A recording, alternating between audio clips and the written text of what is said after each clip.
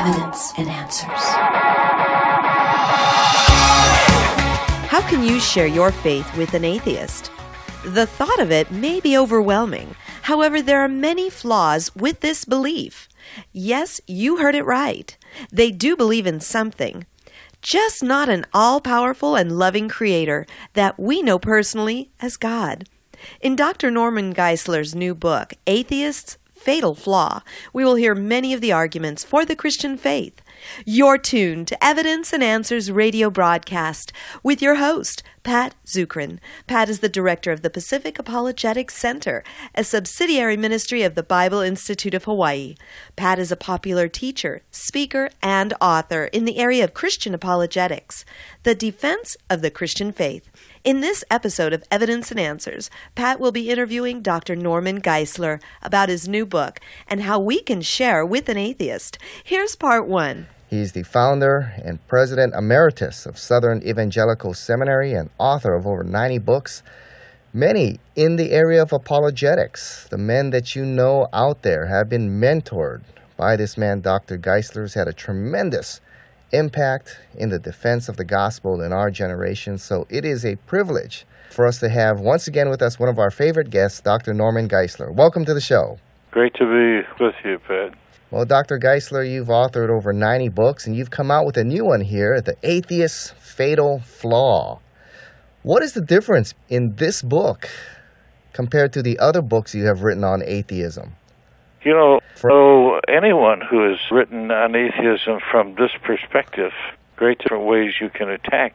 Well, but this is unique in that we take their own statements and their own complaints against God and show that what's the difference in this against the very things that are necessary to fulfill their, they complained against God. So written defeating is internally inconsistent. They ask for God to intervene, attack a situation. This is you intervened. We take violating the very principle, and the atheists hold and don't want to be checked. Some people ask, why do we need to know atheists and how to counter them? I mean, shouldn't we just quote the Bible? When the power of the word convict them?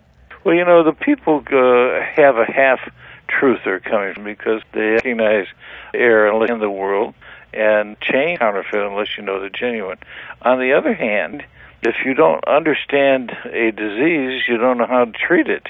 So we studied to counteract the disease, and we study error in order to know how to counteract it. It's just almost a perfect analogy between the medical and spiritual worlds.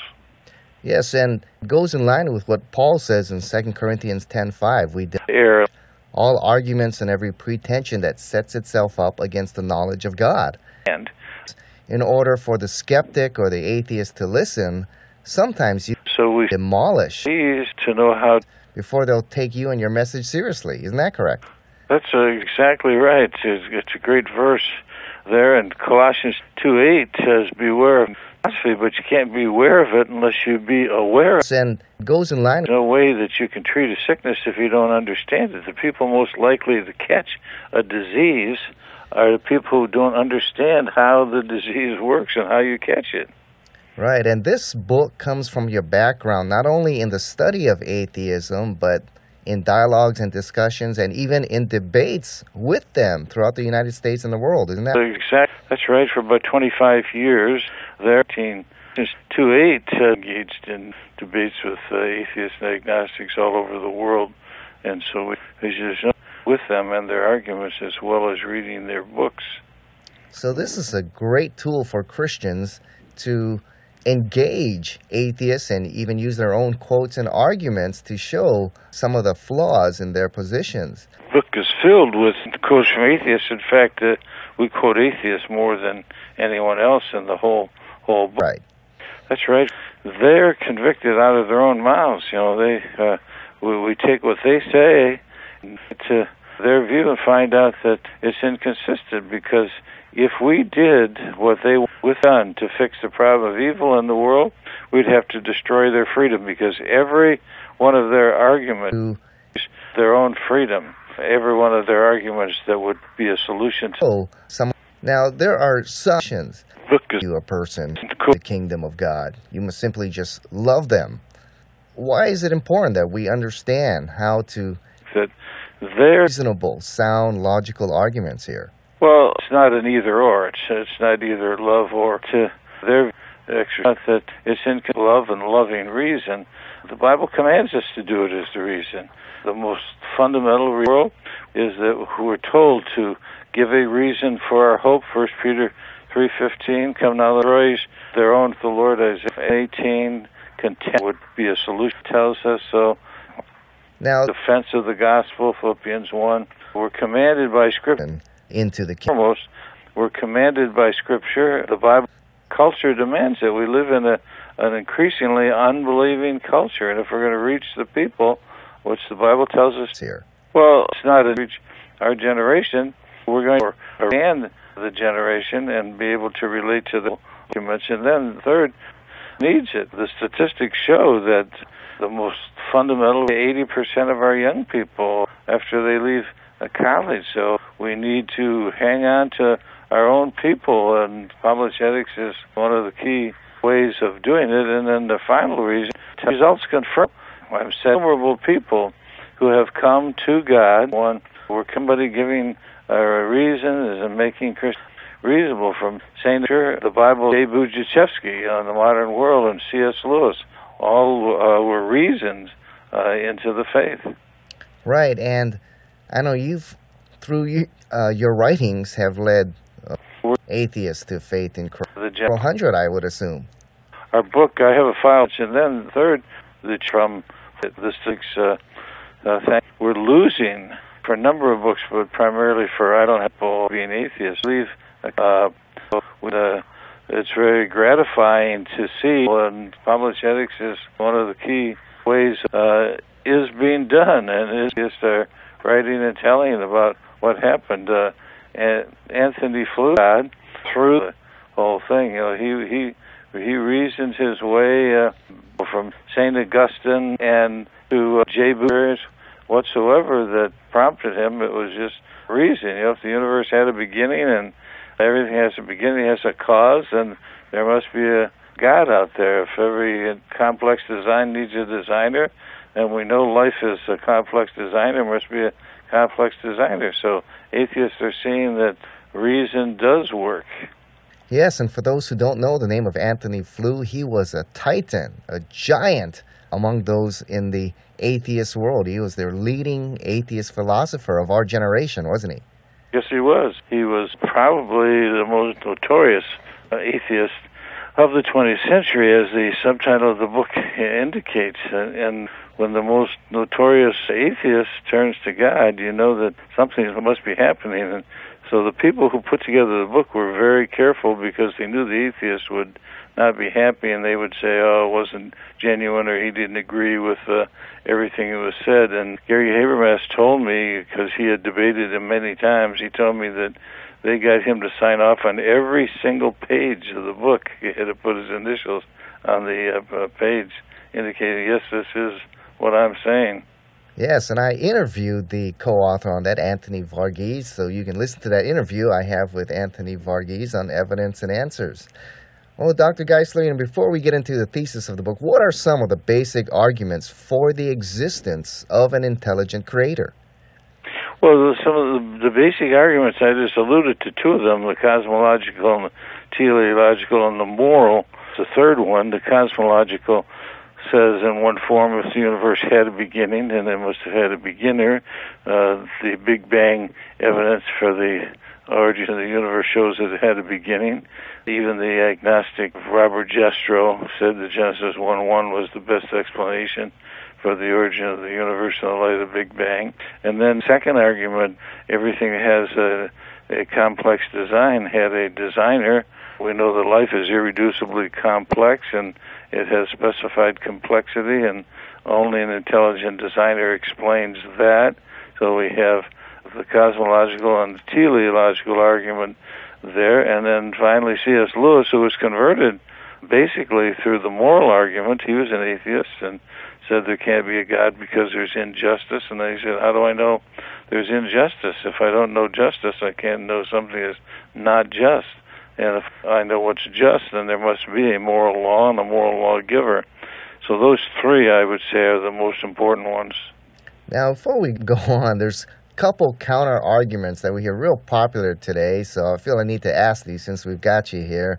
The first one is, in trying to counter the cosmological argument, the multiple universe argument, that there are multiple universes out there, and one just, for the millions of universes that are out there, this one just exploded into being, and it just happened to be the just right one that made life possible here. Well, first of all, there's no scientific evidence for it. It's pure speculation. It's not science at all. So the argument isn't scientific. It goes out of the realm of science into pure speculation. And secondly, it doesn't matter if I found a complex design in a junkyard, say if I found a small engine that worked and happened to be in a junkyard, it doesn't prove that it wasn't designed. It just proves that there's a bunch of stuff around it that doesn't look like it's designed. If you went to a football game and there's people in the stands were spelling out the name of the home team by the colors of shirts they were wearing, it wouldn't matter how many people were in other stadiums or around the world that didn't spell out any design on their shirt. You still have the design. So adding universes that supposedly don't have design in them doesn't negate the design that we do have in the universe. Yeah, it just seems to push the question back one step, doesn't it? Yeah, it's like Dawkins in the debate, or rather in the movie there, who says, well, where did life begin? And then he says, well, we don't know. And could there be an intelligent cause for it? Well, there might be, but it'd be on some other planet, and it must have evolved there. Well, we can't go to the other planet. We don't have the evidence, so it just pushes it back one step further. It's going to need, no matter what planet it happened on, it's going to have an intelligent cause. Yeah, all right. And then there's a second counter-argument when it comes to the design argument, where atheists say, well, things came together by random chance with the appearance of design. For example, fairy circles, these mushrooms spew out their spores, and the next morning you wake up and there's a circle of mushrooms there. So it's random chance, but it appears to look like design. That's how the human mind, they see something and they automatically put some kind of design to it. Yeah, well, with respect to the human mind or human life, even, or just life, it doesn't just appear to have design, it has design. So it isn't a question of appearance, it's a question of actuality. The closer you get to it, the more you examine it, the more you realize it has design to it, and even on the microscopic level, not just the macroscopic level. You can put the telescope, Hubble telescope, and the more you look at the universe, the more it seems to be designed, and you put the electron microscope there, and it has design, so you don't escape design by getting smaller or by getting larger, so it's real. And then you have this whole thing. If you define design that way, like Dawkins does, that biological life is something that looks very much like it's designed, but you have to ask, why does it look like a design, and why does it continue to look like design no matter which way you look at it? Maybe it's because it was designed, and it isn't just apparently designed, it's actually designed. Yeah, that seems to be the most reasonable conclusion here. Now, one of the most powerful arguments against the existence of God, I'm sure you always encounter, is the problem of evil. How does a good and loving and all-powerful God allow evil in this world, which contradicts his nature? Well, that's where this book comes in, Atheist Fatal Flaw. You can approach the problem of evil several ways. There are three main ways, and I think one of them is very complex and difficult, and it's the one that we usually take, and that is take every argument they bring up and try and answer. Like they bring up the slaughter of the Canaanites. Look at that evil, and so we try and answer that. And they bring up all of these cases of apparent evil in the universe. It doesn't have an intelligent designer. It doesn't look like it has. But C.S. Lewis started at the base of the argument. That is, they can't get their argument off the ground without presupposing a moral designer, because they have to say there's evil in this world, it's unjust, it's unjust, but you can't be un or unjust unless you know what justice is. And unless you have a moral law, an absolute moral law, you can't even get your argument off the ground. So they're living, as Francis Schaeffer said, on borrowed capital. They have to borrow the Judeo-Christian view of a natural law before they can even take their argument and argue that there are things in this world that don't correspond to that law. Well, if there's an absolute moral law, there must be an absolute moral lawgiver. So that doesn't make sense. And then there's a second way, which we take in this book, The Atheist's Fatal Flaw. You look at all of their complaints against God, and you see what would you have to do to fulfill that complaint. In other words, what kind of world would God have to make in order to eliminate the atheist claim? And the answer is that whatever God did to intervene, to change the world, to satisfy the atheist complaint, he would have to either diminish or destroy the atheist's freedom. And no atheist wants the freedom destroyed. For example, take the most bombastic atheist today, maybe Dawkins. He says some outrageous things. And take all his statements. I could eliminate a lot of evil.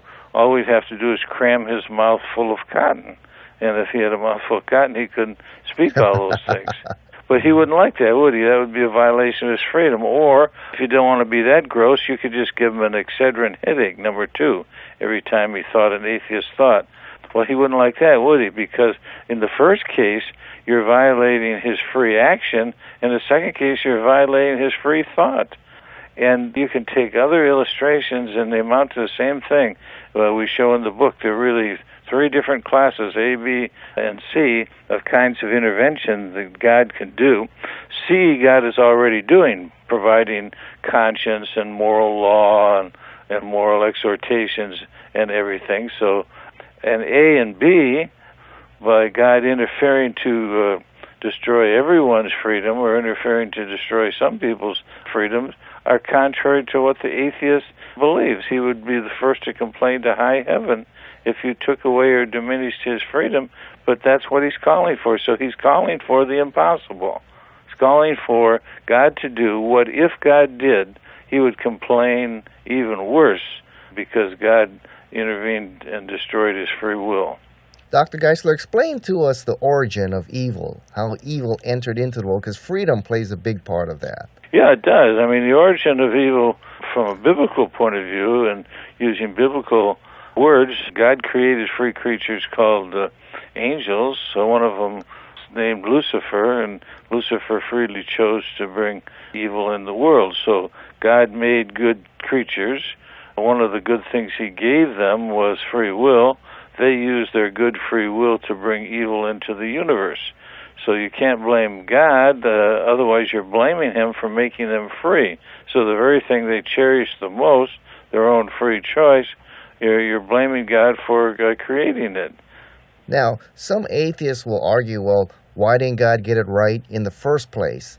For example, one of the quotes here, Bertrand Russell, he states, if I were going to beget a child, knowing that the child was going to be a homicidal maniac, I should be responsible for his crimes. If God knew in advance the sins of which man would be guilty, he was clearly responsible for all the consequences of those sins when he decided to create man. So in other words, God knew what was going to happen. He knew these awful things would happen in the future because he's all-knowing. Then God is ultimately responsible and his fault, right, that there's evil in this world. Yeah, God could have created a world where nobody could have done that. He could have created creatures that wouldn't have sinned. In fact, he did. They're called animals. And the atheist is really saying, why did God make human beings? Why did he make free creatures? So we're right back to the same thing. You have to destroy their freedom in order to answer that question. The truth of the matter is that God created free creatures, and it's good to be free, and God allowed them to exercise their freedom, and he didn't intervene to destroy their freedom, which they would complain to high heaven about if he did, and that's the kind of world that we have. So they're complaining against the very kind of world that allows them to be an atheist that allows them to rebel against God. God was so loving and so good that he made creatures like himself that were good and free, and he made creatures that were so good and so free that they were able to rebel against him. Now, atheists argue that, well, if God exists, then why does he allow such great evil to take place? I mean, he doesn't have to intervene in every wrong decision, but just in the big ones, such as the Holocaust or the genocide in Sudan and Cambodia. Why doesn't he just intervene on these big disasters here? And many state it would be immoral for anyone to stand and watch and not help a woman being raped on the street. But God seems to stand by and watch the cruel treatment and death of millions. How do we answer that? They're assuming, number one, that God's not going to do anything about it. The Christian view, God is going to do something about it. There's a heaven to gain and a hell to shun, and there's a judgment day that's coming, and all evil is going to be judged, and all good's going to be rewarded. So they're assuming that the story is over. It's kind of like the argument, if God were all powerful, he could destroy evil. If he were all good, he would destroy evil, but evil is not destroyed, therefore there is no such God. Well, what he forgets is in the minor premise is one word, yet. Evil is not yet destroyed. It doesn't mean it's never going to be. It's like stopping me in the middle of a sentence and saying, that doesn't make any sense. Well, let me finish the sentence, God hasn't finished with his sentence yet. And when he does finish, it's going to make sense. And so sometimes, God, in allowing us to exercise our freedom, sometimes must allow us to experience the sometimes horrific consequences of the bad decisions we make against his will and his law. If he didn't, we would never learn from them.